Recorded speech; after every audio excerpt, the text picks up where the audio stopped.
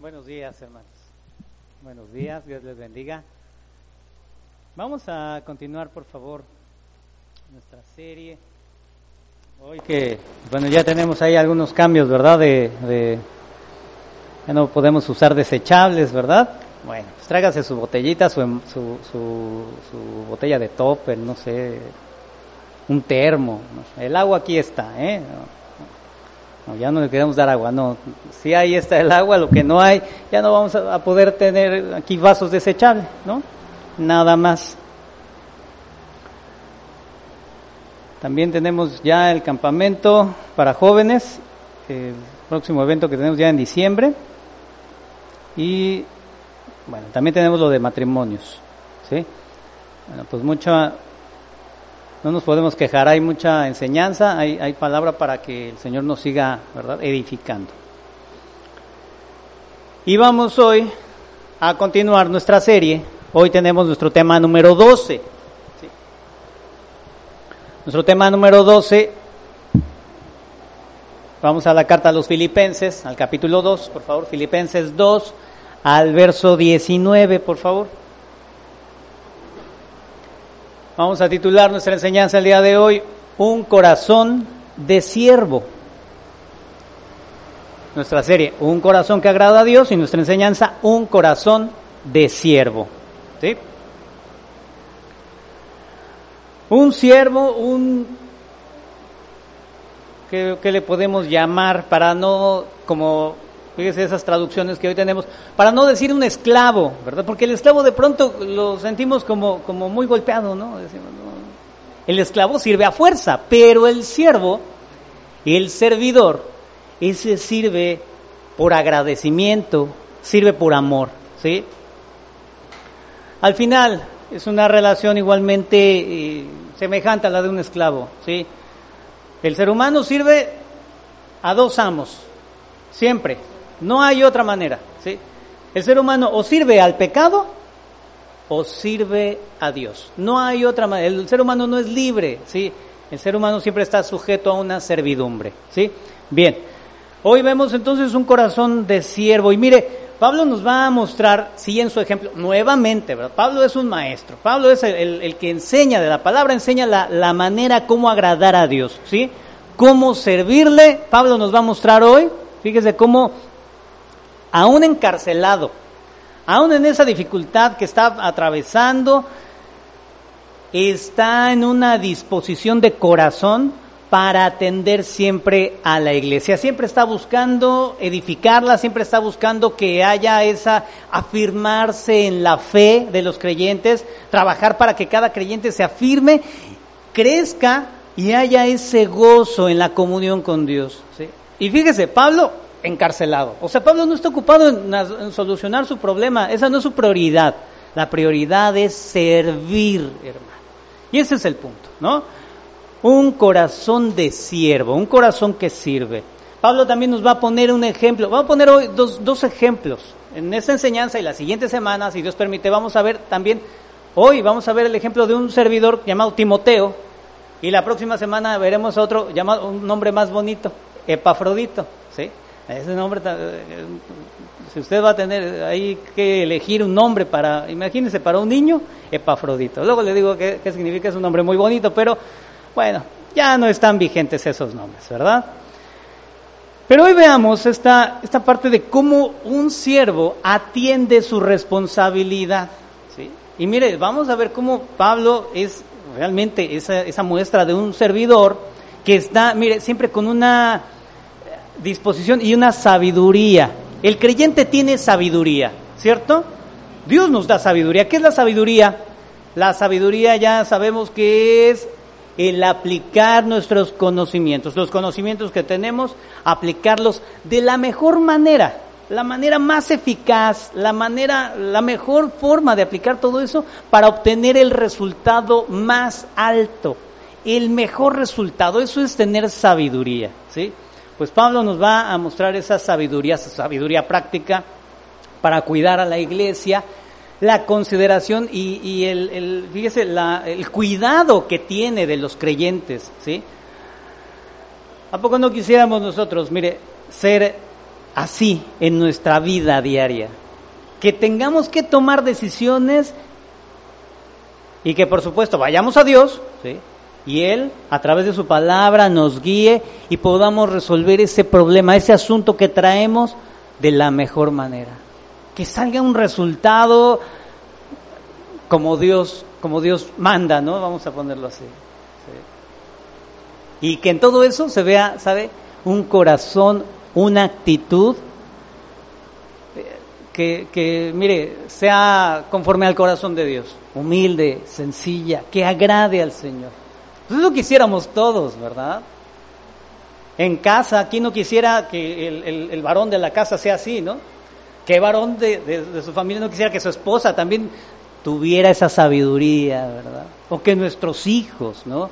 Supieran decidir correctamente, porque no vamos a poder estar con ellos todo el tiempo, ¿cierto? No vamos a poder acompañarlos y decirle, mira, ten cuidado de esto, ten cuidado de aquello, mira, no te acerques ahí. Que puedan tener ellos, ¿sí? El mejor consejo, la palabra de Dios para tener esa sabiduría. Y Pablo nos enseña la sabiduría en el servir. Todos estamos llamados para servir a su iglesia, a nuestros hermanos y a nuestro prójimo. Este es el llamado que tiene cada creyente, ¿sí?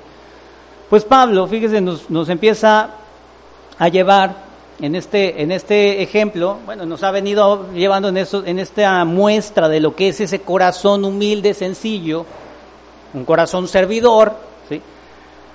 Poniéndonos de ejemplo, primeramente el Señor Jesucristo, la vida de Pablo. Recuerda hace 8 días lo que vimos, cómo es que él estaba viviendo en ese corazón abnegado, ese corazón sensible, ¿verdad? Sencillo para Dios, cómo él se comportaba. Pues ahora, Pablo, cuidando a la iglesia, nos va a poner también un ejemplo, ¿sí? Vamos a leer nuestra porción. Filipenses 2:19, por favor.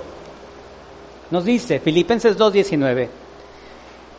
Espero en el Señor Jesús enviaros pronto a Timoteo, para que yo también esté de buen ánimo al saber de vuestro estado. Pues a ninguno tengo del mismo ánimo, y que tan sinceramente se interese por vosotros, porque todos buscan lo suyo propio, no lo que es de Cristo Jesús. Pero ya conocéis los méritos de Él, que como hijo a padre ha servido conmigo en el Evangelio. Así que a espero enviaros, luego que yo vea cómo van mis asuntos. Y confío en el Señor, que yo también iré pronto a veros. Iré pronto a vosotros, dice Pablo, ¿sí? Bien, Pablo dice en esta porción, en el verso 19, espero en el Señor Jesús enviarles a Timoteo, ¿verdad? Pablo dice que quiere estar de buen ánimo cuando sepa cómo está la iglesia. A él le preocupa, fíjese, está prisionero Pablo, está en un problema grave, ¿sí? Está pronto a resolverse su asunto, ¿sí? Ya ha pasado, se entiende que en estas alturas ya ha pasado el juicio, él ya ha presentado su defensa, ¿sí? Ya está a punto de resolverse, ¿sí? ¿Qué va a resultar con Pablo? ¿Cuál es la resolución? Solamente hay 2 maneras de resolver esto: que salga libre o que sea condenado y que lo ejecuten, ¿sí? Esta es la única manera, las 2 únicas maneras de resolverlo. Pero a Pablo lo que le apura es saber el estado que guarda la iglesia. ¿Cómo están los hermanos? ¿Sí? Cuando tenemos un problema, ¿qué es lo que más nos apura a nosotros, hermano? Pues resolverlo, ¿verdad? Ay, el trabajo, la familia, los hermanos en la iglesia. Yo no me importa, ahorita tengo que dedicarme a resolver mi asunto, ¿verdad? ¿Qué tal decimos? Mi asunto, ¿sí? Pues para Pablo su asunto era la iglesia, primero que nada, ¿sí? Por eso dice, espero enviarles pronto a Timoteo, ¿sí? Miren, no importa lo que resulte, hermanos, eso es lo que está diciendo a los filipenses, no importa qué resulte, si salgo libre o me quede y me ejecuten, miren, no importa, aquí lo importante es de que atender a nuestra iglesia, atenderlos, ¿verdad? Dice Para que yo esté de buen ánimo, espero enviarles a Timoteo, ¿sí? Quiero saber cómo están, ¿sí? ¿Cómo están ustedes? Pablo dice más adelante, yo sé que voy a ir, ¿sí? Ya lo vamos a leer un poquito el día de hoy, en enseñanzas posteriores. Pablo está confiado en que Dios le va a conceder la libertad, ¿sí? Mire, no hay aquí algo que apunte a que por alguna causa, ¿verdad? Él sentía que ya, mire, Pablo estaba confiado en la voluntad de Dios. Hoy como debiéramos estar cada uno de nosotros, ¿sí? Nuestra esperanza, ¿cuál es, hermano? Nuestra esperanza debe de ser así como Pablo en el Señor Jesús, ¿sí? Pablo dice, yo espero en el Señor Jesús. ¿Qué es ese espero en el Señor Jesús? El que menciona que espera o que tiene esperanza en el Señor Jesús es alguien que está consciente que Dios es soberano, ¿sí? Que Dios es perfecto, que lo que Él decida, sea favorable a mí o no tan favorable, siempre en su soberanía será bueno, hermano. Pablo ya lo dijo, ya lo estudiamos al inicio de esta carta.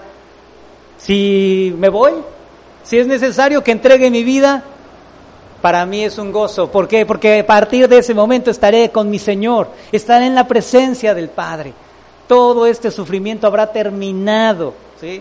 Nos dice en Filipenses 1:20, ¿no? Del 20 al 23, dice, hay esa gran expresión que él tiene, porque para mí el vivir es Cristo y el morir es ganancia, dice en Filipenses 1:21, hermano. Para mí el morir es Cristo y el vivir es Cristo y el morir es ganancia.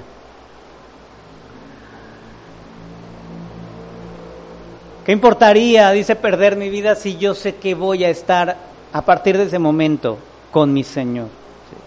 Pero también declara algo muy importante ahí, en el verso 25, Filipenses 1:25, vamos ahí, que es lo que hoy nos importa. Filipenses 1:25 y 26. Indíqueme cuando estemos ahí, por favor. Filipenses 1:25. Estamos ahí, nos dice, y confiado en esto, sé que quedaré, que aún permaneceré con todos vosotros para vuestro provecho y gozo de la fe, para que abunde vuestra gloria de mí en Cristo Jesús, por mi presencia otra vez entre vosotros. Yo sé que Dios me va a permitir seguir viviendo, me va a sacar de este encarcelamiento y estaré con ustedes para que haya provecho en la fe, para que pueda seguir trabajando con ustedes, afirmarles esta palabra y ustedes puedan crecer y desarrollarse y ella ese gozo que viene en la fe, hermanos. Eso es lo que está diciendo Pablo, ¿sí? Esa es su esperanza, hermano. Ese es alguien que mire, ¿cuál es la esperanza que tenemos hoy en día? Mire, ahorita no levante la mano y me diga cuál es su esperanza personal. Pero reflexionemos en base a lo que hoy Pablo nos enseña, ¿sí? ¿Qué es lo que más anhelamos, hermano? ¿Sí?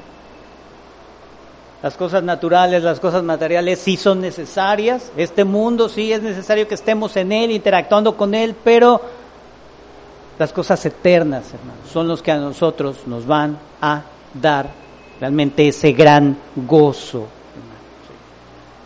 Pablo quiere estar, dice, de buen ánimo, ¿sí? Dice, yo también esté de buen ánimo al saber de vuestro estado, ¿sí? Pablo quiere tener, fíjese, buen ánimo quiere decir recibir confianza, ¿sí? Que alguien venga y nos dé un abrazo y nos anime. Este es el buen ánimo, ¿sí? Pablo necesita recibir aliento también de la iglesia. ¿Y qué es ese aliento que pudiera recibir? Fíjese, Pablo no está diciendo, vengan por mí, sáquenme, ¿verdad? Pablo está diciendo, quiero saber de ustedes, ¿verdad? Quiero saber cómo están. Me preocupan estas almas, dice Pablo. Me preocupan los filipenses. ¿Cómo están esas almas? ¿Sí? Pablo nos está enseñando, fíjese, ese corazón de un servidor. ¿Cuántas veces estamos, nuevamente, ocupados y, mejor dicho, muy preocupados por nuestro problema, ¿no? Antes de ocuparnos, estamos bien preocupados por nuestro problema. Vemos a alguien en nuestra familia, en nuestro entorno, que también padece, sufre necesidad, está en situación, quizás necesita de nuestro apoyo, algo que pudiéramos hacer por él, y no intervenimos, no hacemos nada, ¿verdad? Nos detenemos. ¿Por qué? Oye, hermano, tengo que resolver yo primero mi asunto, ¿verdad? Primero yo, ¿no? Pon tú, te ayudo, y luego a mí, ¿quién me ayuda? Bueno, no decimos así, ¿verdad? Bueno, usted me entiende, ¿no? Cómo a veces nos comportamos. Pero Pablo nos está poniendo la muestra, ¿sí? Un corazón humilde, el que se niega a sí mismo, ¿verdad? Y busca ayudar a su hermano, ¿sí? Servicio, hermano, servicio, esa palabra, ¿verdad? Nos va a estar pegando mucho. Un siervo, un servidor, ¿verdad? Pues mire, como le dije al inicio, Pablo nos ha puesto ejemplo. Ya nos puso de ejemplo al Señor Jesús. Ya se puso de ejemplo Pablo mismo. Y decimos, bueno, pero es que Pablo, o sea, Dios obraba de una manera poderosa en él, ¿verdad? Era un hombre sumamente entregado, sí, ¿verdad? Pero Pablo, consciente, ¿verdad?, también de que pues nos falta enseñanza, ¿verdad? Necesitamos seguir siendo cuidados. ¿A poco no? Usted cuando tiene que enseñar a sus hijos, si usted tuvo hijos pequeños, tiene hijos pequeños, ¿verdad? ¿Cómo los cuida? ¿Cómo los atiende, verdad? Ya te enseñé cómo tienes que recoger tu cuarto, tu ropa, ¿verdad? Ya, ahí lo deja, ¿verdad? Y ya a la semana siguiente quiere que ya ese cuarto quede reluciente, ¿verdad? Ya te enseñé, ya te puse una muestra, ¿no? Ahora, si no cumples, sobre de ti va el castigo, ¿eh? Somos muy severos, muy estrictos, ¿no? A veces. ¿Qué haríamos si realmente tuviéramos ese corazón, ¿verdad?, de siervo, de servidor? ¿No entendiste? ¿No lo pudiste hacer? Te tengo que volver a enseñar. Dicen en el mundo, ¿verdad?, que si el alumno o el aprendiz no cumple las indicaciones, las instrucciones, ¿la culpa de quién es? Del aprendiz, ¿verdad? Porque es burrito, ¿verdad? Así me decían a mí, no, es que el niño es burro, no entiende. ¿Sabe de quién es la culpa? Del maestro, del mentor, ¿sí? No se dieron bien las indicaciones, tal vez. Y sabe, aunque se hayan dado bien las indicaciones, el servidor, el siervo, tiene que volverlo a enseñar. Y hoy Pablo nos vuelve a enseñar, ¿sí?, a todos. Dice, bueno, a lo mejor el ejemplo no nos quedó muy alto, ¿verdad? Decimos, no, el Señor Jesús, no, el ejemplo de Pablo, no, está muy fuerte, ¿verdad? Mire, Dios obraba milagros a través de Pablo, ¿no? Pablo era un hombre ahí poderoso en las Escrituras, era un hombre poderoso en la comunión con Dios, tantas cosas que hacía Dios a través de Pablo. Pues nos pone ahora un ejemplo más cercano a nosotros. ¿Qué le parece? Un ejemplo de un hermano común y corriente, como nosotros, ¿verdad? Hoy nos va a poner de ejemplo a Timoteo, ¿sí? La próxima semana nos pondrá de ejemplo a Epafrodito. Miembros de una congregación naciente en ese tiempo, ¿sí? Una congregación como cualquier otra, ¿sí? Hombres que ni eran apóstoles, hombres que no hacían milagros, como ocurrían milagros cuando ellos ministraban o le servían al Señor, ¿sí? Pero, ¿sabe qué sí pasaba con ellos? Eran hombres que tenían una mente de siervo, una mente de servidor, una mente humilde, una mente sencilla, un corazón sencillo, ¿sí? Un corazón sencillo es, fíjese, esa oportunidad que tiene Dios en nosotros para obrar, hermano, ¿sí? Usted quiere que Dios obre a través de su vida. Ese corazón sencillo es el medio, es la oportunidad que Él tiene para obrar en nosotros. Vamos a ver a Timoteo, ¿te parece? Timoteo. Dice Pablo que les va a enviar pronto a Timoteo. ¿Qué quiere decir? Mire, Timoteo era un hombre, un cristiano muy reconocido, ¿sí? Su nombre significa honrar a Dios. Timoteo quiere decir honrar a Dios. Este nombre era un nombre pagano, Timoteo era un nombre pagano. Era muy común en ese tiempo este nombre, ¿sí? Obviamente se refería a una deidad pagana, ¿verdad? Por eso se tomó este nombre por los judíos y por los cristianos, lo adoptaban, ¿no? En ese tiempo, como el día de hoy, ¿verdad?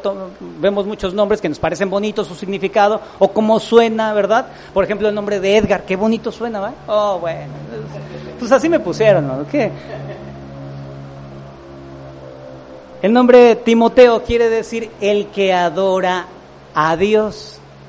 Pero los cristianos pues lo adaptan, ¿verdad? Dicen, mejor que diga el que adora a su Dios, ¿verdad? Bueno, así como que centramos que este joven tenía nombre el que adora a su Dios, ¿sí? Bueno, eso quiere decir el nombre Timoteo. Timoteo tenía un carácter muy, muy especial, ¿verdad? Era un hombre sumamente fiel, ¿sí? Y era un hombre sumamente afectuoso, hermano, ¿sí? Pero también era un hombre sumamente tímido, hermano. ¿Qué tal? Todo esto componía el carácter de Timoteo. A veces pensamos en los hombres, ¿verdad? Que vemos, las mujeres que vemos en la Escritura, ¿verdad? Y decimos, no, hombre, esos sí que eran perfectos, ¿verdad? Pues mire, Timoteo sí era un hombre fiel, un hombre que seguía a Pablo, que era trabajador, que era esforzado, pero que también tenía sus problemas con su carácter, ¿sí? Era muy tímido, ¿sí? Era a veces dudoso, a veces temeroso, ¿sí? Esto vemos en la personalidad de Timoteo, ¿sí? Vamos a ver, Timoteo era habitante de Listra, la ciudad de Listra. A él se le menciona por primera vez en Hechos 16. Vamos a Hechos 16, por favor.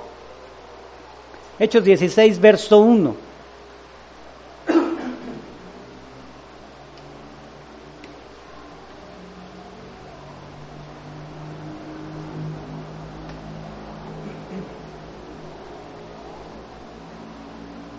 Hechos 16, 1. Nos dice: después llegó a Derbe y a Listra, y he aquí, había allí cierto discípulo llamado Timoteo, hijo de una mujer judía creyente, pero de padre griego, ¿sí? Bien, ese era el contexto de Timoteo. Hechos 16:1 nos dice que su mamá era judía, pero era judía que ya se había convertido a Cristo, ¿sí? Tenía la fe del cristianismo, ¿sí? Y su papá dice, pues era griego, ¿sí? ¿Qué quiere decir aquí el escritor de Hechos? Era un hombre pagano, ¿sí? Un hombre que no tenía la fe puesta en Cristo, ¿sí? Bueno, aún con todo esto, Timoteo fue enseñado en la palabra de Dios. Vamos a 2 de Timoteo 3, verso 15. Segunda carta a Timoteo, capítulo 3, versículo 15.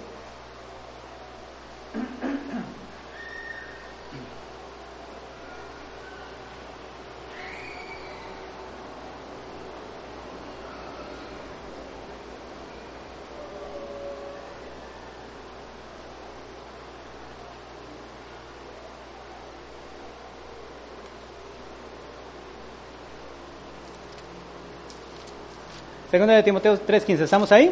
Indíqueme, por favor, ¿sí? Nos dice: y que desde la niñez has sabido las sagradas escrituras, las cuales te pueden hacer sabio para la salvación por la fe que es, que dice, en Cristo Jesús. Desde la niñez había sido instruido, ¿sí? ¿Cuáles eran esas sagradas escrituras? En ese momento no había Nuevo Testamento, no había la Biblia como hoy la conocemos, que es en lo que había sido enseñado en lo que llamamos el Antiguo Testamento, ¿sí? Eso era cuando se menciona la palabra vemos el Antiguo Testamento, ¿sí? Su mamá era judía, ¿sí? Una mamá judía, ¿sí?, enseñaría a su hijo desde pequeño a la manera de los judíos, ¿sí? Los niños judíos, desde que son, pues lo primero que hacen antes de empezar a caminar es empezar a conocer quién es Dios, ¿sí? Desde la niñez, Timoteo había conocido de la palabra. Pablo conoció a Timoteo quizás en el primer viaje misionero que Pablo realizó. Vamos a Hechos 14, por favor. Hechos capítulo 14, verso 6.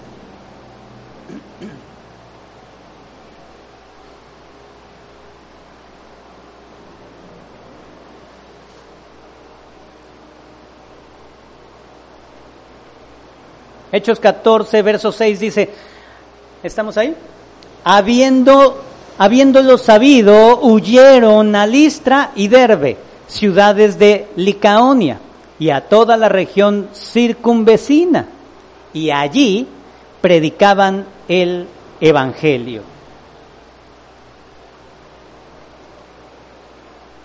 Esto sucede por ahí del año 47, ¿sí?, después de Cristo. En ese tiempo que Pablo visita esta región, es probable que mientras él estaba predicando el Evangelio, Timoteo escuchó, conoció de Jesucristo a través de esa predicación de Pablo, ¿sí?, y se convierte. Pablo menciona a Timoteo, fíjese, en Primera de Corintios, vamos a Primera de Corintios 4, verso 17. Le llama hijo en la fe, ¿sí?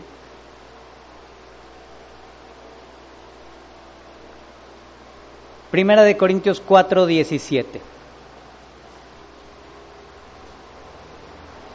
Un hijo espiritual, vamos a llamarlo así, porque a través de la predicación de Pablo es probable que Timoteo fue expuesto al Evangelio. El Espíritu Santo obró en su corazón, redarguyó su vida, le mostró su pecado y Timoteo se arrepiente y Dios le permite nacer de nuevo, ¿sí? Por esto Pablo menciona 1 Corintios 4:17, por esto mismo os he enviado a Timoteo, que es mi hijo amado y fiel en el Señor, el cual os recordará mi proceder en Cristo, de la manera que enseño en todas partes y en todas las iglesias.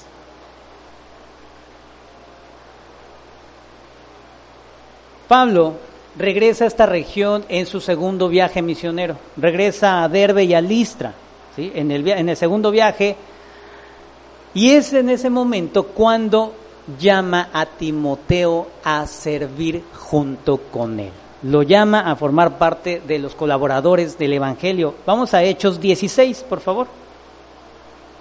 Nuevamente, Hechos 16, verso 1 al 4.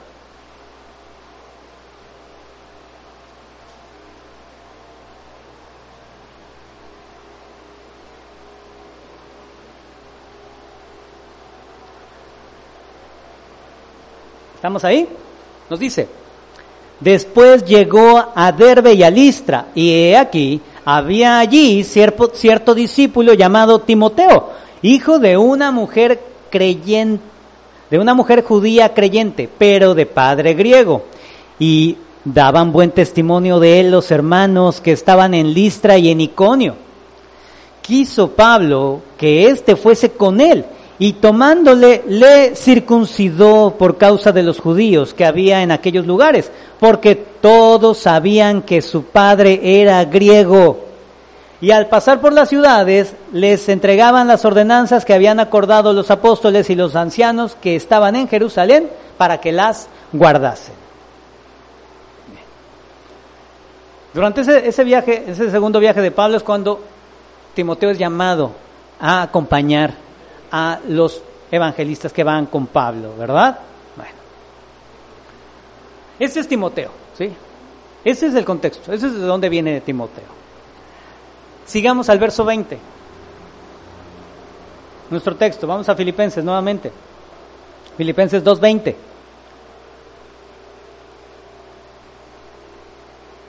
Pablo se expresa de esta manera. Mire, pues a ninguno tengo del mismo ánimo y que tan sinceramente se interese por vosotros.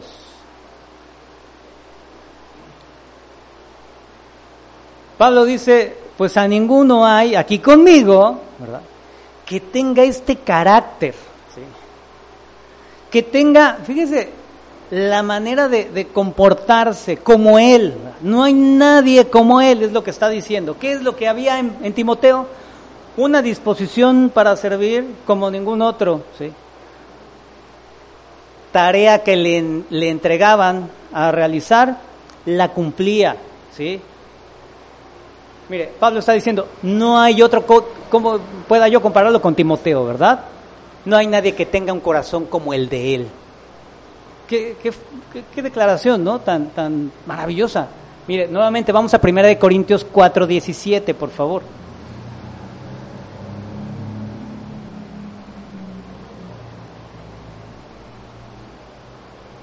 Ya leímos esta porción, ¿sí?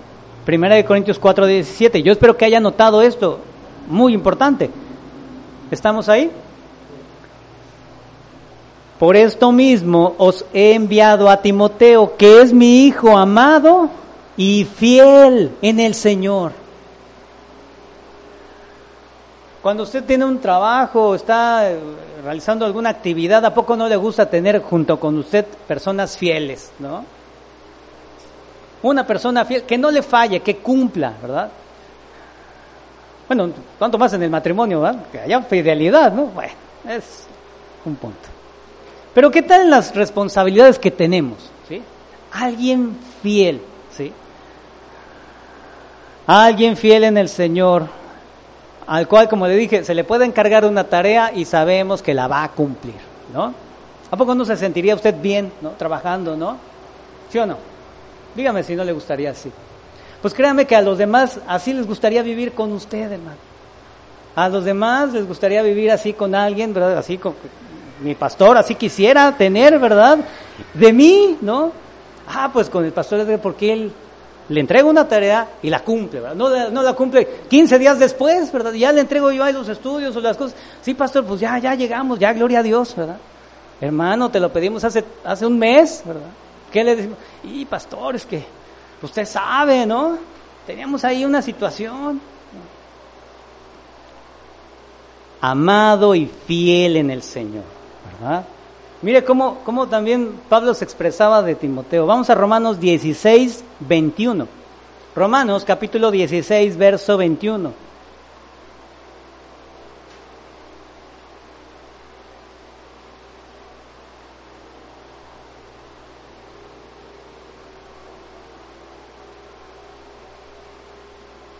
¿Estamos ahí?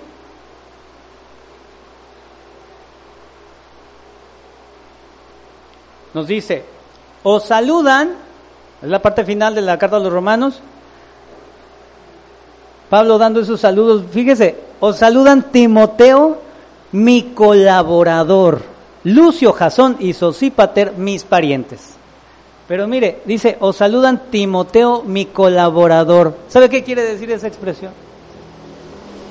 Esta mención es una mención muy especial, porque dice, aquí Pablo lo que quiere hacer es ese énfasis en que es un colaborador como ningún otro. Bueno, para empezar, ¿no?, la expresión colaborador, ¿sí?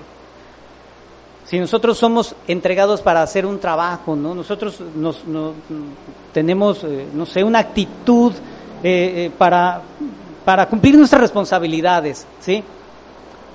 Como le dije acerca de la fidelidad, ¿a poco no quisiera alguien que trabajara así como usted, ¿no?, para realizar algo, ¿sí? El que le acompañe a hacer un trabajo que trabaje así como usted. Bueno, yo hace unos años pues no quería yo a alguien que trabajara como yo, ¿verdad? Porque pues no íbamos a hacer nada, ¿no? Pero en el Señor es diferente, ¿verdad? Bueno, usted me entiende. Algo que nosotros tenemos que cumplir. Quisiéramos a alguien que trabajara a la par, ¿no? Hombro a hombro, decimos, ¿sí? Eso es el colaborador, hermano, ¿sí? Pablo reconocía en Timoteo a ese hombre en el cual podía confiar, ¿sí? Ese es el mismo ánimo, hermano, ¿sí? Esa es, fíjese, El carácter que está hablando Pablo, no hay otro de ese carácter, ¿sí? No está hablando Pablo que sea como Pablo, no, dice, es que es un hombre tan especial, tiene un carácter que supera, ¿sí? Ya le dije al principio, Timoteo no hacía milagros, no era ese gran hombre llamado por Dios de manera personal, Jesús no le habló personalmente a él como a Pablo, ¿verdad? Pero mire, era un hombre fiel y se le reconocía, ¿eh? Dice Pablo también, que tan sinceramente se interese por vosotros, ¿verdad? Timoteo realmente amaba a la gente, ¿sí? Se le notaba. Vamos a Hechos 16, al verso 2, por favor. Hechos 16, verso 2.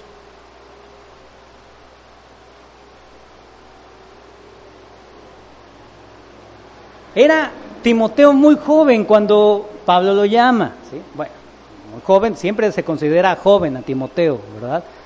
Pero en esa juventud temprana que tiene Timoteo, ya se distinguía. Mire, Hechos 16:2 dice, y daban buen testimonio de él los hermanos que estaban en Listra y en Iconio. Esto era un asunto ya público, ¿verdad? Que en Timoteo se podía confiar, ¿verdad? Imagínense qué triste decir, no, es que hay que ir y hacer tantas cosas para la iglesia, háblale al hermano Edgar, ¿verdad? Uy, no, hermano, ya sabes que, no, te dice que va a hacer las cosas y en 30 días te las entrega. No, a lo mejor ni lo hace, ¿verdad? A lo mejor te falla, ¿sí? Pero de Timoteo no, de Timoteo los hermanos, los creyentes no podemos mentir, ¿verdad? A veces nuestra verdad va a poder ir a alguien, ¿sí? Pero ellos daban testimonio, decían, Timoteo es un buen servidor, ¿verdad? Daban buen testimonio de él, ¿verdad? Pablo también se refiere a Timoteo, fíjese, en esa actitud que tenía, en segunda carta a Timoteo, vamos, segunda carta a Timoteo, capítulo 1, verso 5, por favor.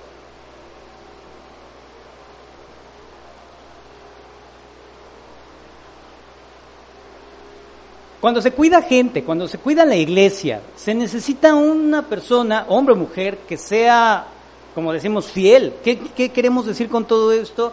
Que no tenga, pues, como una pretensión escondida, ¿no?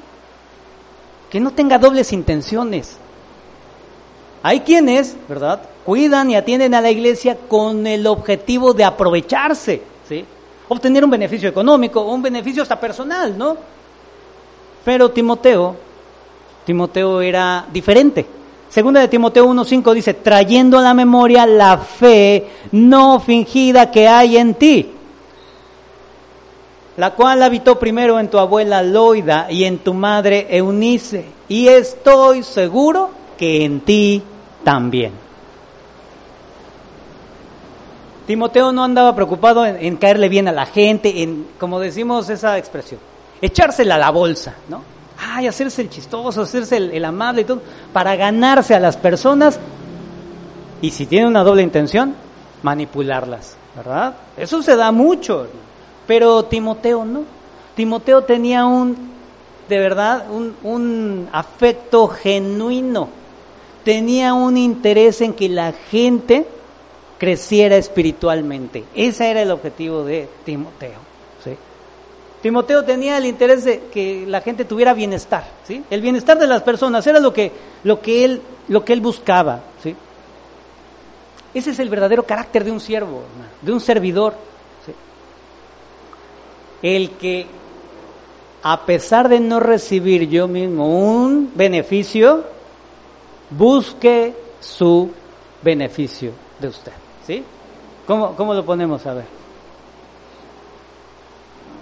Una persona que está más interesada en beneficiar a los demás antes que obtener un beneficio propio, ¿sí? Eso es lo que tenía Timoteo, ¿sí? Tenía esa fidelidad, ¿sí?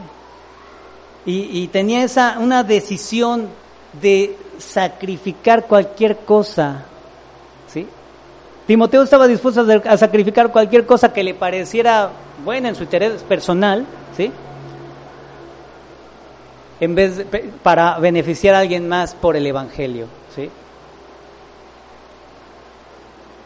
Timoteo, ahorita lo vamos a ver, esto no nació con esto, porque muchos diremos, no, pues a lo mejor sí, Timoteo desde chiquito era así, ¿no? No, Timoteo lo aprendió, ¿sí?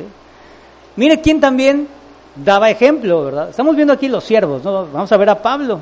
¿Qué hacía Pablo? Mire, vamos a ver ahorita esta conducta también en Pablo, ¿sí? Mire, Pablo está preocupado por la iglesia. Quiere que alguien vaya, la visite y le explique cómo está, ¿verdad? Me diga cómo anda la iglesia en Filipos, ¿verdad? Cómo están los hermanos, diles que estamos bien, que estén tranquilos, enséñales la palabra, ¿verdad? Trabaja con ellos, no los dejes, ¿verdad? Y decide mandar a este gran elemento que tiene, ¿verdad? Usted en su trabajo, en su actividad, si tiene alguien con quien puede confiar, ¿dónde lo quisiera tener? Siempre con usted, ¿verdad? Yo no quisiera deshacerme de alguien que es servidor, que ayuda, que trabaja, ¿no? Aquí como los hermanos, yo quisiera que no estuvieran aquí porque ¿en quién me apoyo, no? Así diría Pablo, ¿verdad? Pero Pablo no pensaba así.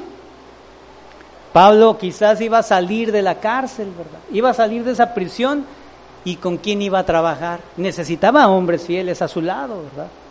Pero estaba despojándose de Timoteo, ¿sí? Pablo no estaba viendo por su propio beneficio. Pablo estaba viendo antes que su beneficio, el beneficio del evangelio, el beneficio de la iglesia, el beneficio de las personas que iban a recibir a esos hombres fieles para atenderlos, para cuidar de ellos, ¿sí? Entonces Pablo se está desprendiendo de este buen elemento que tenía, ¿sí? Decide desprenderse de él. Vamos a 1 Corintios 10:33, por favor. 1 Corintios 10:33. Pablo vivía de esa manera, Recuerda, estamos viendo también estos ejemplos, ¿verdad? Ejemplos de vida, ¿sí?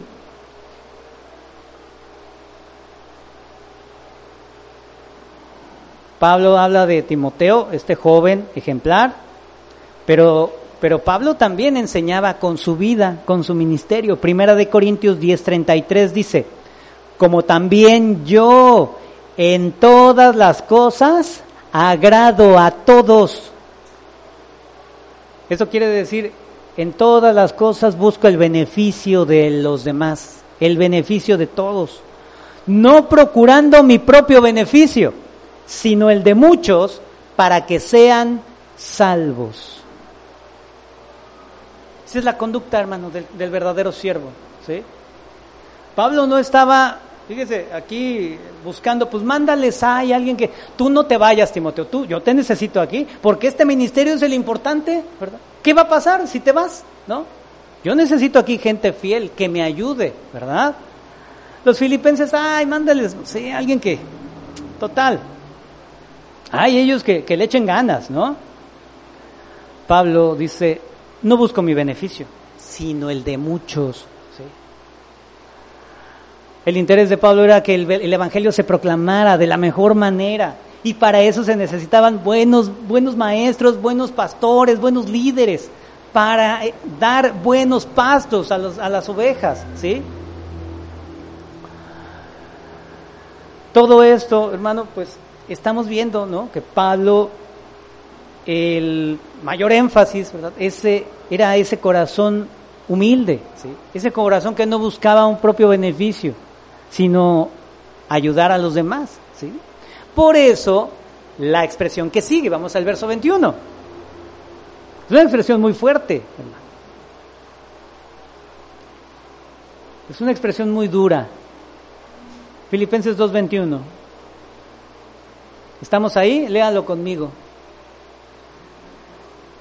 Indíqueme si ya llegamos ahí. Filipenses 2:21 dice, porque todos buscan lo suyo propio, no lo que es de Cristo Jesús. Todos buscan lo suyo propio. ¿Cómo a qué les suena? Egoístas, ¿verdad? Bien egoístas. Qué duro, ¿verdad? Que le digan a uno, oye, no seas egoísta. Ayúdale, compártele, dale. ¿No? ¿Por qué? Si es mío, ¿no? A mí me costó. Y sí, es probable que a usted le haya costado, hermano. Pero dice Pablo, todos los que están aquí, dice, al menos los que están aquí, buscan lo suyo propio. ¿Sí? Pablo era el autorizado para decir esto, hermano. Porque él no estaba siendo un maestro hipócrita. ¿Sí? Él estaba poniendo ejemplo con su vida. ¿Sí? Él se desprendía de lo mejor que tenía. Pablo, ¿qué podía tener ahí en esa prisión? Una manta para taparse, ¿sí? Sus escritos, ¿verdad? Hombres fieles que le ayudaran a seguir llevando el ministerio, pero decidía desprenderse de ellos. Al contrario, hay muchos que no deciden desprenderse de nada, ¿verdad? Dicen, yo nomás lo mío, ¿verdad? Buscan lo suyo propio. ¿A quiénes se refiere? Pablo no menciona nombres, ¿sí? No da nombres, pero mire, se entiende que esos hombres que eran así como Timoteo, como Epafrodito, vamos a ver, como Pablo, ¿verdad? Todos estaban ya siendo enviados a seguir proclamando el Evangelio, ya todos estaban en otras obras, ¿sí? Estaba Lucas, Aristarco, por ejemplo. Ellos ya no estaban ahí con Pablo en Roma, ellos ya estaban trabajando para la iglesia, para que el Evangelio se siga proclamando, ¿sí? Pablo estaba en Roma y bueno, entre los que estaban ahí, ¿sí? Pues no había mucho de dónde escoger, vamos a ponerlo, ¿no? De esa manera, ¿sí? No había mucho de dónde escoger. Tengo a Timoteo, que no hay otro como él, ¿sí? Vamos a Filipenses 1:15, por favor.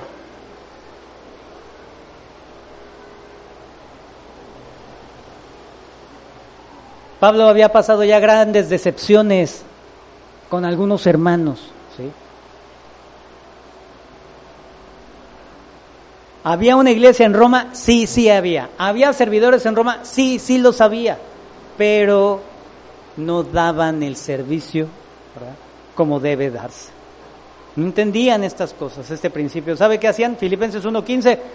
Algunos, a la verdad, predican a Cristo, ¿verdad? Pues sí, eran maestros, conocían la palabra, hablaban el Evangelio, dice, por envidia y contienda, ¿sí? Predican a Cristo por envidia y contienda, por intereses personales, pero otros de buena voluntad. Sí hay quienes eran fieles, ¿verdad? Los unos anuncian a Cristo por contención, no sinceramente, pensando añadir aflicción a mis prisiones, ¿sí?, pero los otros por amor, sabiendo que estoy puesto para la defensa del Evangelio. Había hombres que servían a la iglesia, pero no servían con un corazón totalmente entregado. No servían en la talla que debieran dar, ¿sí? Les faltaba. Y había unos que definitivamente, ¿verdad?, era una decepción. Vamos a 2 de Timoteo, por favor. 2 de Timoteo, capítulo 4, verso 10.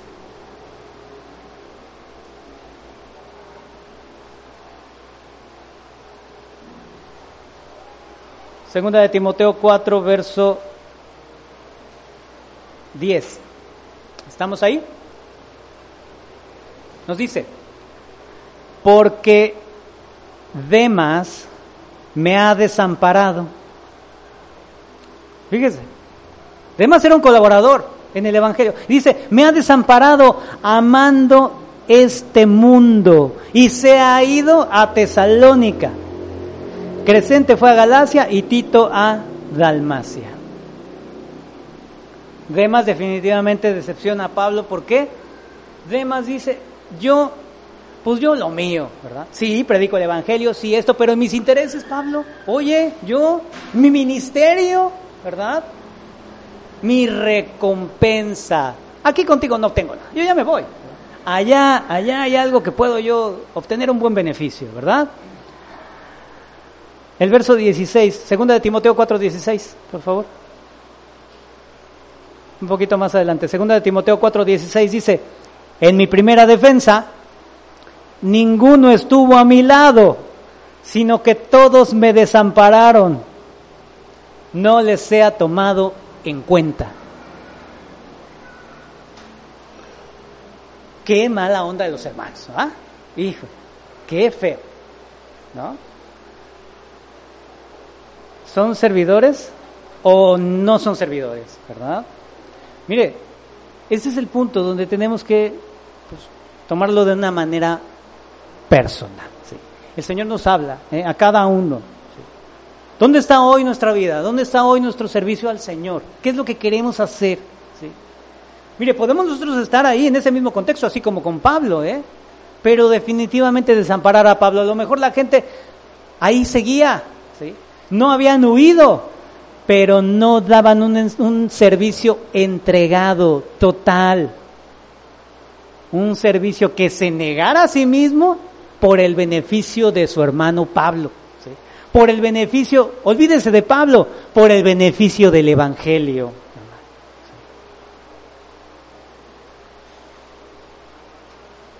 Y aquí es donde vemos que, bueno, pues sí, somos creyentes, somos nacidos de nuevo, pero todavía estamos pecadores, ¿verdad? Pensémoslo así, hermano. El servicio que damos todavía es imperfecto, ¿verdad? Sí, así es. Sí. Debemos aquí reflexionar, hermano, en esa dedicación que tenemos para el Señor, ¿sí? Y mire, van en dos sentidos, Al inicio le mencionaba cómo somos de exigentes, cómo somos así de duros, ¿verdad? Somos bien estrictos para que nos atiendan, para que nos sirvan, para que hagan otros, ¿verdad? No, es que está fallando el hermano, está fallando aquí el maestro, el pastor, el ministro, está fallando, ¿no? En su servicio, no nos atienden, ¿no? ¿Cómo estamos nosotros también, hermano? ¿Sí? Dando este servicio al Señor, ¿sí? Con total dedicación, ¿sí? Con total disposición de corazón, ¿sí? Nosotros quitamos nuestros intereses para que el interés del reino de Dios esté recibiendo el beneficio. Muchos no, ¿verdad? Muchos no. Quitamos nuestros placeres personales, nuestros anhelos, nuestros intereses para poner los intereses de Dios.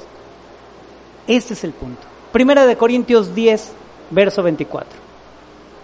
Primera de Corintios 10, verso 24.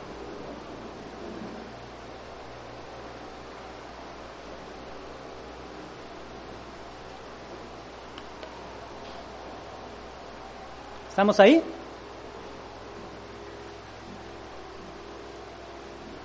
Es un buen versículo para aprendernos también, ¿verdad? El día de hoy. Está muy largo, Primera de Corintios 10, 24. No es cierto. ¿Qué nos dice? Ninguno, ¿verdad? Ninguno busque su propio bien, sino el del otro. ¿Cierto? Eso es lo que manda Pablo, ¿verdad? Dios a través de Pablo nos está mostrando esto, ¿sí? Bueno, sigamos, ¿no? Sigamos con Timoteo. Vamos al verso 22, Filipenses 2, 22.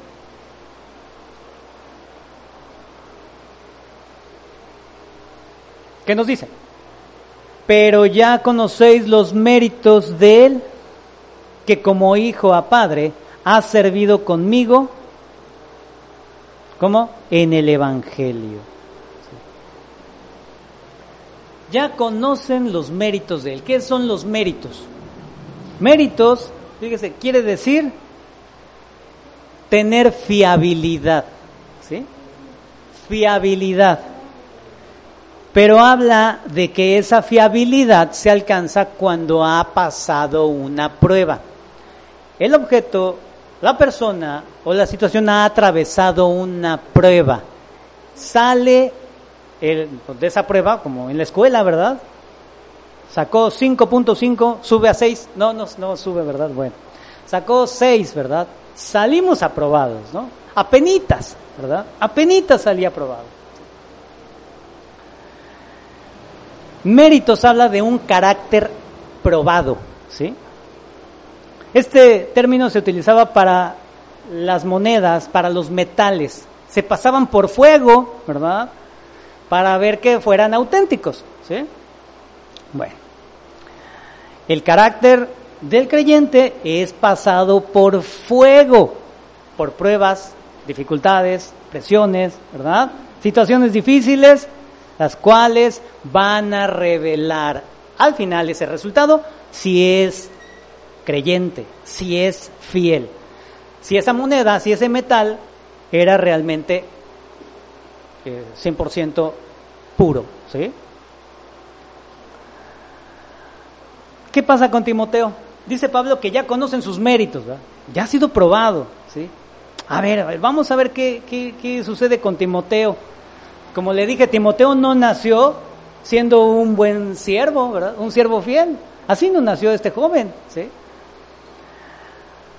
Así quisiéramos muchos como creyentes, ¿verdad? Ya viniste al Evangelio, ¿verdad? Naciste de nuevo, tu vida es transformada, ahora sí, ya tienes que ser de los como Timoteo, ¿verdad? Ya. Pues no es así, hermano. Ese carácter tiene que irse desarrollando, tiene que irse creciendo, hermano. Se dice que se tiene que ir cultivando la mente de Cristo en el creyente, ¿sí? Y esto que lleva tiempo, hermano, lleva tiempo. No es de un día para otro, no es de una gran enseñanza porque, el pastor Edgar dio esta enseñanza, ya mañana, el próximo domingo, todos transformados, ¿verdad? Qué maravilloso. No, eso no es así, ¿verdad? Cada día, ¿verdad? Estamos nosotros siendo formados, ¿sí? Y llevará su tiempo, ¿sí? ¿Cómo vemos esto? Timoteo no fue llamado inmediatamente que creyó, ¿verdad? Cuando se hizo creyente Timoteo, Pablo no dijo, mira, vente, tráete a ese joven porque nos va a servir mucho, ¿verdad? No fue así. ¿Qué fue lo que hizo?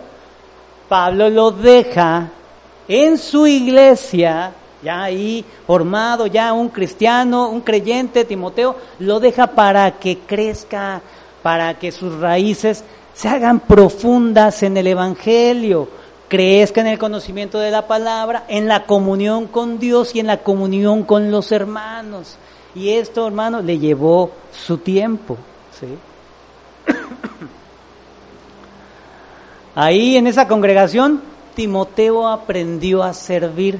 ¿Y de quién tomaría el modelo Timoteo para aprender a servir? De los hermanos y de los pastores que tenía en su iglesia, hermano. Porque ahorita estábamos todos mirando a Timoteo y a Pablo, ¿verdad? No, hermano, mirémonos entre nosotros. Hoy cada uno de nosotros tenemos una doble responsabilidad, ¿sí? Debo de vivir en este llamado y yo tengo que dar también un testimonio, porque hay hermanos que me están observando. Hay hermanos que están aprendiendo de mí, mal o bien, pero están aprendiendo, ¿eh? Tengamos cuidado, hermano, ¿sí? Timoteo empezó a crecer y pronto, fíjese, Timoteo empezó a tener buen testimonio entre los hermanos, ¿sí? Hechos 16:2, ya lo leímos, Hechos 16:2, vamos ahí, por favor, Hechos 16:2.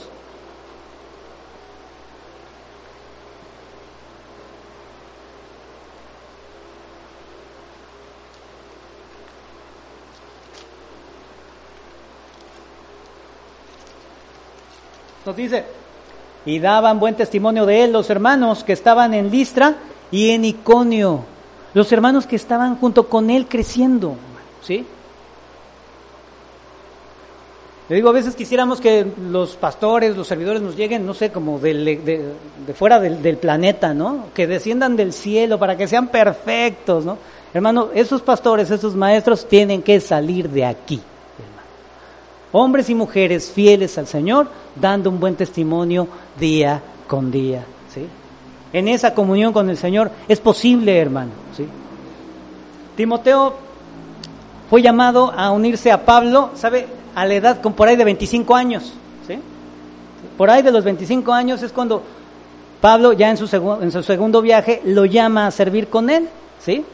Pablo no iba a permitir que un joven, ¿verdad? O un creyente joven.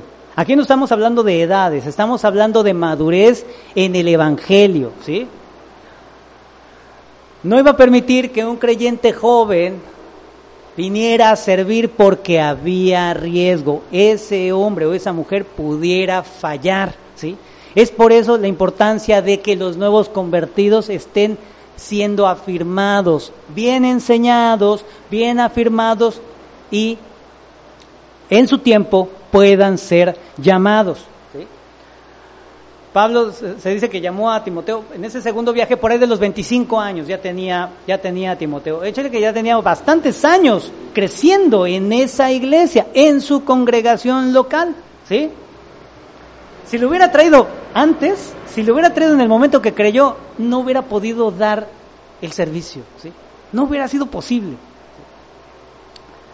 Pablo le enseña esto a Timoteo. Vamos a 1 de Timoteo, capítulo 3, verso 6. Los nuevos creyentes tienen que crecer en la fe antes de que se les encomiende un ministerio, ¿sí? 1 de Timoteo 3, verso 6.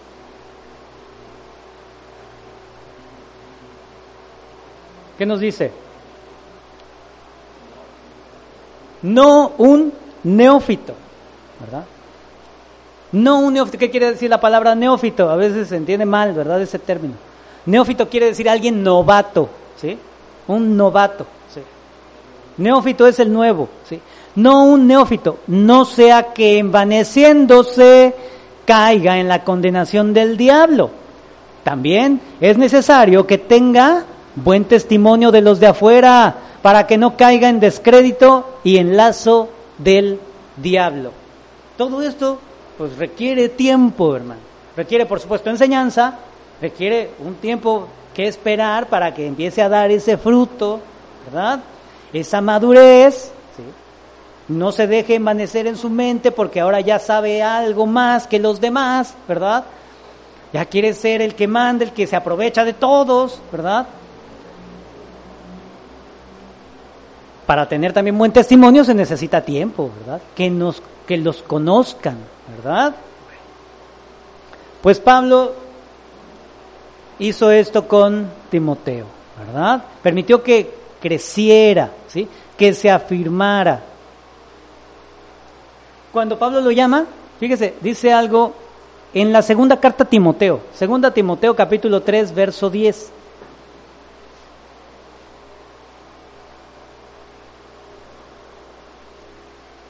Pablo aquí en 2 de Timoteo 3:10 nos muestra algo que ocurrió en Timoteo, ¿sí?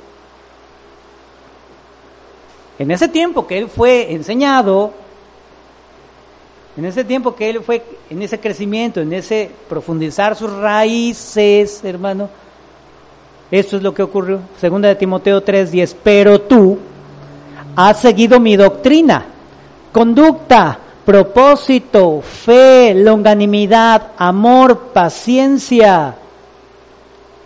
¿Sí? Eso es lo que ha aprendido Timoteo, ¿sí?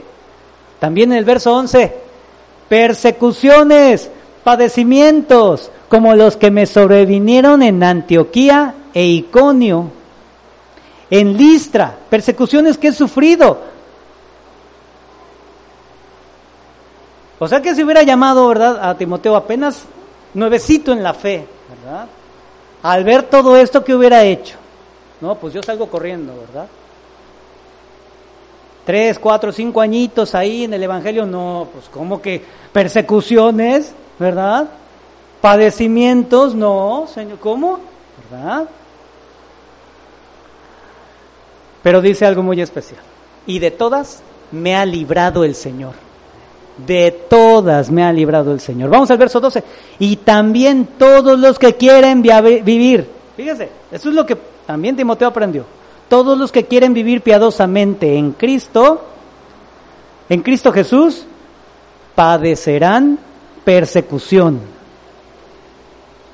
¿Quién puede entender esto? ¿Quién lo puede asimilar solamente? Alguien que tiene raíces profundas en la palabra, ¿verdad? Que está bien arraigado en Dios, dice, sí, yo quiero vivir conforme a Dios, conforme a su voluntad. El mundo se va a volver mi enemigo, me va a perseguir, no me reciben, ¿sí? Ya no miento, ya no robo, ya no me corrompo, ya no participo con ellos. El mundo nos desprecia, ¿verdad? Padecerá persecución, dice el verso 13. Mas los malos hombres y los engañadores irán de mal en peor, engañando y siendo engañados. Timoteo también entendió y vio que este mundo, bueno, pues sigue esa dinámica, ¿verdad? La destrucción que trae el pecado y aún la gente que se apartaba del evangelio, ¿sí? Timoteo, por supuesto, que vio muchos hermanos que se apartaron del evangelio, que fueron objeto de todo esto, ¿sí? Nuevamente cayeron en esa parte de ser engañadores y siendo engañados, ¿sí? Pero viene el ánimo, el verso 14. Pero persiste tú en lo que has aprendido y te persuadiste, sabiendo de quién has aprendido. Alguien sin esa preparación, ¿verdad? Sin ese tiempo, ¿sí? No iba a resistir, imagínense una decepción semejante. El pastor que teníamos, no, hizo atrocidad y media en la iglesia, no, yo ya no quiero saber nada del evangelio, ya me voy. Qué decepción, ¿verdad? Lastimó mi corazón. Hizo una cooperacha y todo, y se llevó el dinero. Ay, qué desengaño, ¿verdad?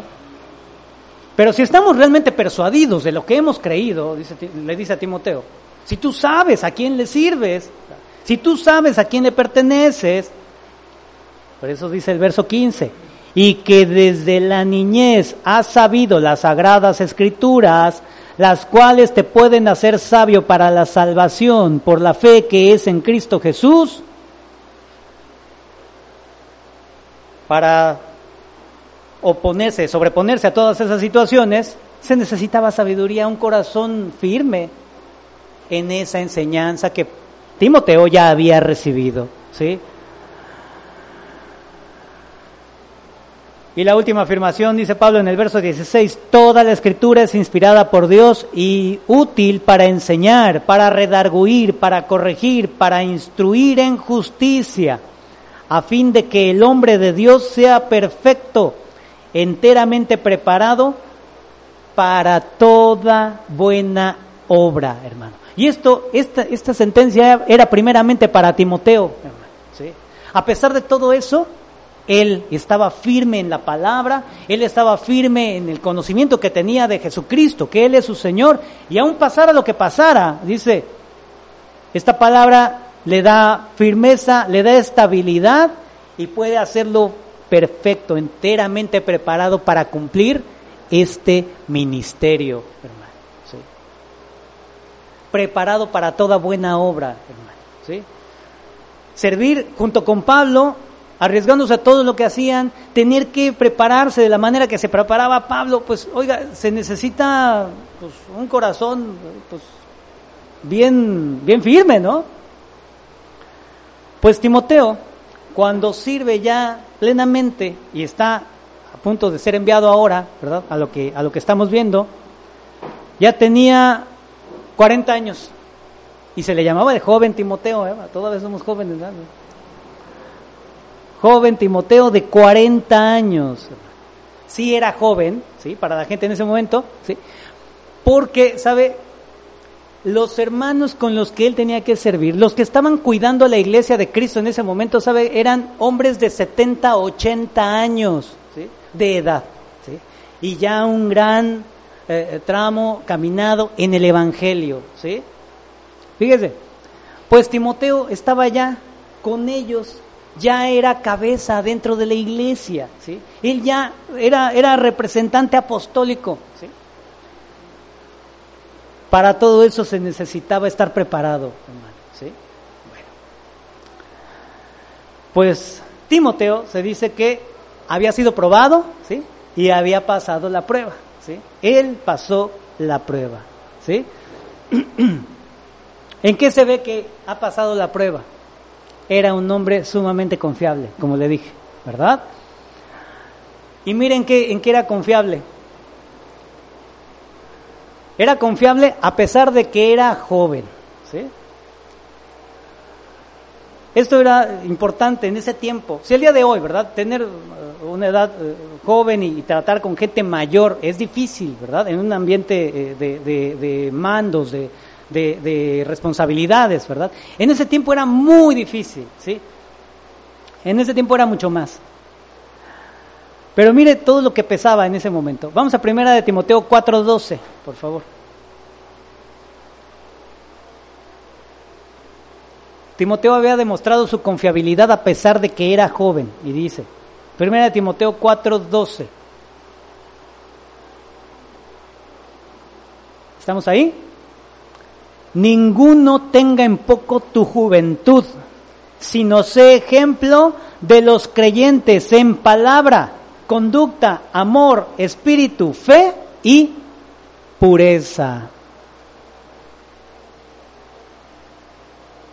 No importaba, Timoteo, no importa que te digan que estás chavo, ¿verdad? Si tú vives como un auténtico creyente, que ya has dado testimonio, pero si te mantienes, el Señor te va a respaldar. Ahí había demostrado su confiabilidad. También sabe que ¿en dónde más? Había demostrado su confiabilidad de que era tímido, era temeroso. 1 de Corintios 16, verso 10, por favor.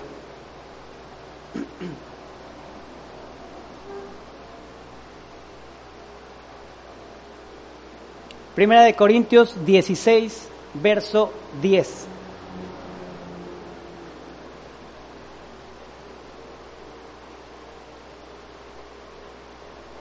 Se lo leo.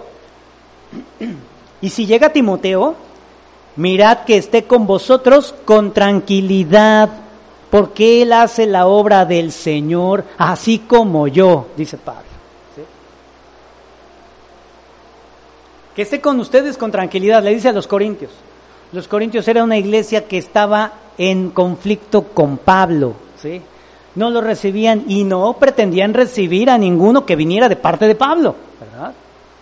Todo aquel que venía de parte, si a Pablo mismo, pues vamos a llamarle así, le hacían la vida de cuadritos, pues imagínese a otro que viniera de parte de él. Ahora imagínese siendo joven, ¿no? Uy, pues ¿qué? No, nos mandaron no, es un ayudantito, ¿no? Es el que le carga el portafolio a Pablo, no. Imagínese, ¿verdad? Ir a servir a un lugar donde se le hace estos desaires, ¿verdad?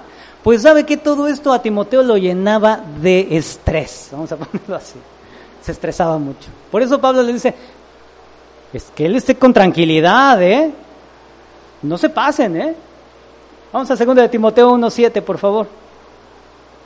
¿Dónde vemos ese carácter temeroso, tímido de Timoteo? 2 de Timoteo, capítulo 1, verso 7. Timoteo era un hombre como muchos, ¿verdad?, de nosotros, que necesitaba este tipo de ánimo. Mire lo que le dice Pablo. 2 de Timoteo 1, verso 7. ¿Estamos ahí? Porque no nos ha dado Dios espíritu de cobardía. Y ahí está el pastor Edgar metido en el baño. No quiero salir porque no, es que me dicen, me hacen los hermanos. En un rincón ahí, ¿verdad?, todo estresado, ¿verdad? Pero Dios no nos ha dado espíritu de cobardía, sino de poder, de amor y de dominio propio. ¿Sí? En esto había dado evidencia a Timoteo, ¿verdad? Estaba siendo probado en todo esto. Y todavía más, hermano. Se enfermaba mucho. Era enfermizo. Oh, todavía más. Temeroso, tímido, jovencito. Todo el mundo lo quería ahí menospreciar. Y todo se enfermaba mucho. 1 de Timoteo 5:23, por favor.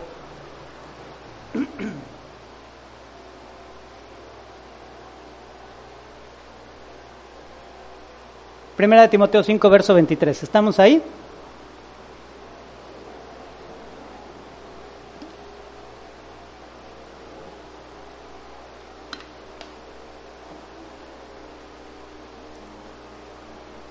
Ya no, ¿cómo dice?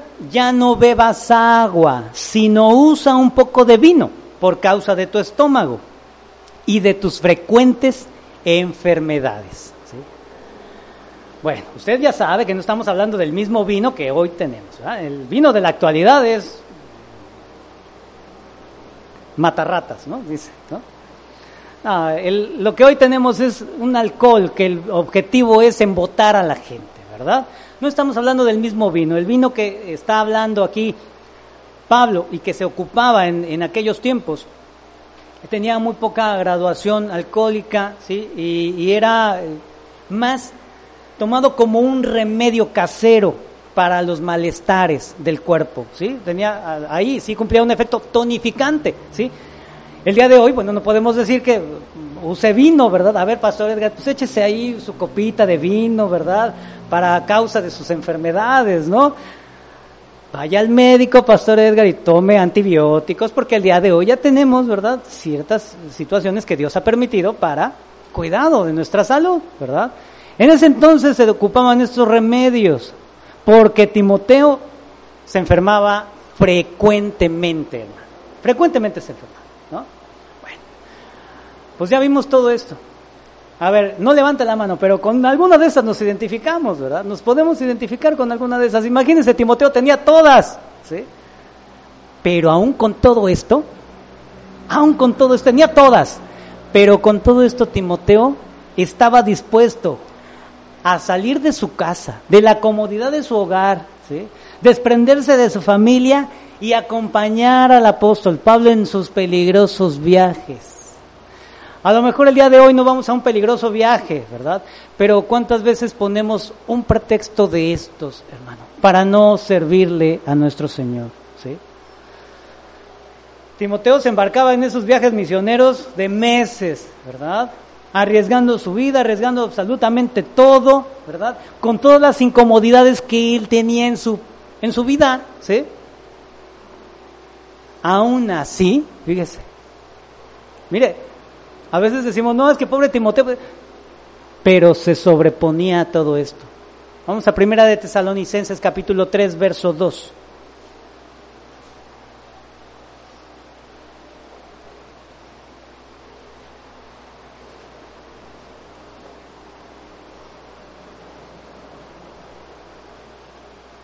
Primera de Tesalonicenses 3, verso 2 dice: y enviamos a Timoteo, nuestro hermano, temeroso, tímido, que todo le duele, no, ¿verdad? ¿Cómo dice? Servidor de Dios, hermano, y colaborador nuestro en el Evangelio de Cristo, para que le echen una mano, ¿verdad? Dice, no, dice, para confirmaros y exhortaros respecto a vuestra fe. Estaba dispuesto, hermano, para ir y llevar a cabo y cumplir sus responsabilidades, ¿sí? Aunque a veces tuviera esos temores, aunque a veces fuera así tímido, ¿verdad? Por amor a la obra, por amor al Evangelio, por amor a Jesucristo, es que Timoteo se sobreponía a todo esto, ¿sí? E iba y cumplía, ¿sí?, lo que se le encargaba. Este es ese carácter, el cual Pablo dice, es admirable, ¿verdad? Admirable, ¿sí? Sigue diciendo Pablo en el verso 22. Nuestro texto nos dice, y que como hijo a padre ha servido conmigo en el Evangelio. Pablo decía de Timoteo que era su padre como espiritual, ¿verdad? Porque Pablo evangelizó y él se convirtió, ¿no? Pero aquí, fíjese, Pablo está hablando de una relación que tenían ellos como el maestro con su aprendiz, ¿sí? El maestro con su aprendiz hace las veces de una relación de padre e hijo, ¿sí? Se entiende que el padre quiere transmitirle todos sus conocimientos a su hijo, ¿verdad? Porque busca fortalecerlo, animarlo, que pueda tener una buena vida, ¿sí? Sabe también que pueda cumplir su propósito, ¿sí? Esto es lo que un padre busca hacer, ¿sí? No hay relación más cercana, por supuesto, que un padre con un hijo, o bueno, así debiera ser, ¿sí? Un maestro y su aprendiz, ¿sí? Es lo que está diciendo aquí Pablo, ¿sí? El maestro tiene un objetivo y el aprendiz, se entiende, tiene el mismo objetivo. El padre tiene un objetivo y su hijo, fíjese, junto con él trabajando por ese mismo objetivo. La expresión, como viene en la Reina Valera, dice como hijo a padre ha servido, Es una mejor interpretación de esta forma, mire, como un hijo sirve con su padre, los dos, padre enseñando, el hijo aprendiendo y los dos en el mismo objetivo, ¿sí? Los dos sirviendo al Señor. Eso es lo que está diciendo Pablo que es Timoteo para él. Timoteo, alguien que sirve con una entrega total, ¿sí? Alguien que, pues si se necesitaba, él espontáneamente iba y se ofrecía, ¿verdad? A Timoteo le interesaba, primero que nada, que el Evangelio siguiera avanzando, que siguiera creciendo, ¿sí? Que el Evangelio siguiera estableciéndose en la vida de las personas. Eso era lo que a Timoteo le interesaba. Y por supuesto a Pablo era su objetivo, ¿verdad? Dice el verso 23, así que a este espero enviaros, luego que yo vea cómo van mis asuntos. Y confío en el Señor, que yo también iré pronto a vosotros. Pablo dice, les voy a enviar a Timoteo para que les cuente cómo va el asunto, Nuevamente, Pablo cuidando a la iglesia. La iglesia a lo mejor estaba preocupada, ¿sí? Estaban preocupados, ¿qué pasará con él? ¿Cómo vamos a seguir? ¿Qué sucede con Pablo? Pablo cuidando a la iglesia antes que sus propios intereses, ¿sí? Lo voy a mandar, va a ir a ustedes. ¿Y saben qué también? Confío en el Señor, que también estaré con ustedes, ¿verdad? Pablo no tiene la certeza, ¿sí? Pero confía en que Dios, en su soberanía, ¿sí? Le llevará. Y en eso es en lo que Pablo descansa, ¿sí? ¿Sabe qué es en lo que también está descansando Pablo?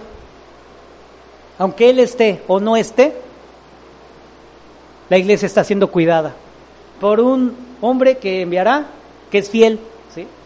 Que es probado, ¿sí? Que antepone los intereses del Evangelio a los de él, ¿sí? Que se niega a sí mismo, ¿sí? Y que busca servir primero que nada a sus hermanos. Vemos ejemplo entonces, un ejemplo más cercano, ¿no? ¿Qué tal con ese ejemplo de Timoteo? Es muy importante ver esta parte, hermano, cuando vemos a nuestros hermanos cómo trabajan, cómo sirven, cómo son sus familias, ¿no? También eso es muy importante, ¿sí? Ver a las familias cómo resuelven sus problemas, ¿sí? No hay familia perfecta, en el Evangelio no hay cristianos perfectos, todos tenemos problemas y estamos susceptibles de caer y de pecar, pero ¿cómo lo resolvemos, hermano? ¿Sí? Y esto es lo admirable, ¿sí? Eso es lo que tenemos que poner atención, ¿sí? Hay hermanos que responden correctamente, ¿sí? Hay hermanos que responden conforme a la palabra, conforme a las enseñanzas de Cristo, ¿sí? Y que pues restauran esas relaciones, ¿sí? Restauran esas situaciones en el poder de Dios, ¿verdad? Las familias son transformadas, ¿sí? Arreglan sus diferencias, ¿sí? Todo esto, hermano, es necesario también que pongamos esa atención en esos ejemplos, ¿sí? Y hoy también nosotros empezar a ser un buen ejemplo, ¿verdad? Porque de que somos ejemplo, ¿eh? Hay gente que está imitando lo que hacemos hoy. Y véanlo en su casa, ¿eh? Usted tiene hijos, imitan su comportamiento, ¿eh? Son un clon de nosotros, ¿eh? ¿Qué ejemplo estamos dando? Todo creyente es un mentor, es un maestro, ¿sí? Todos, ¿sí? Aunque usted no lo quiera, aunque no lo hayan subido ahorita a dar clase a los niños, ¿sí? O que van a dar clase a los jóvenes, ¿no? Aunque no lo quiera, usted está enseñando. ¿Qué está enseñando? ¿Un mal ejemplo o un buen ejemplo? Hoy debemos interesarnos mucho más por esto, hermano, ¿sí? Ese corazón de siervo tiene que irse formando en nosotros, hermano, ¿sí? Cada día, hermanos. Vamos a leer una cita.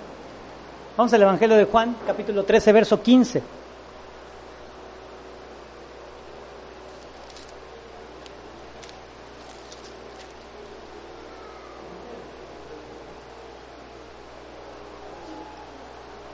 Vamos a leer desde el 12. Juan 13, verso 12. el Señor nos habla, hermanos. El Señor nos llama, leemos esto y oramos ya para terminar. Juan capítulo 13, verso 12. Así que, después que les hubo lavado los pies, el Señor Jesús a sus discípulos, ¿recuerda? Después que les hubo lavado los pies, tomó su manto, volvió a la mesa y les dijo: ¿sabéis lo que os he hecho? Vosotros me llamáis maestro y Señor, y decís bien, porque lo soy. Pues si yo, el Señor y el Maestro, he lavado vuestros pies, vosotros también debéis lavaros los pies los unos a los otros. El verso 15. Porque ejemplo os he dado, para que como yo os he hecho, vosotros también hagáis. Señor, te damos gracias, mi Dios. Gracias.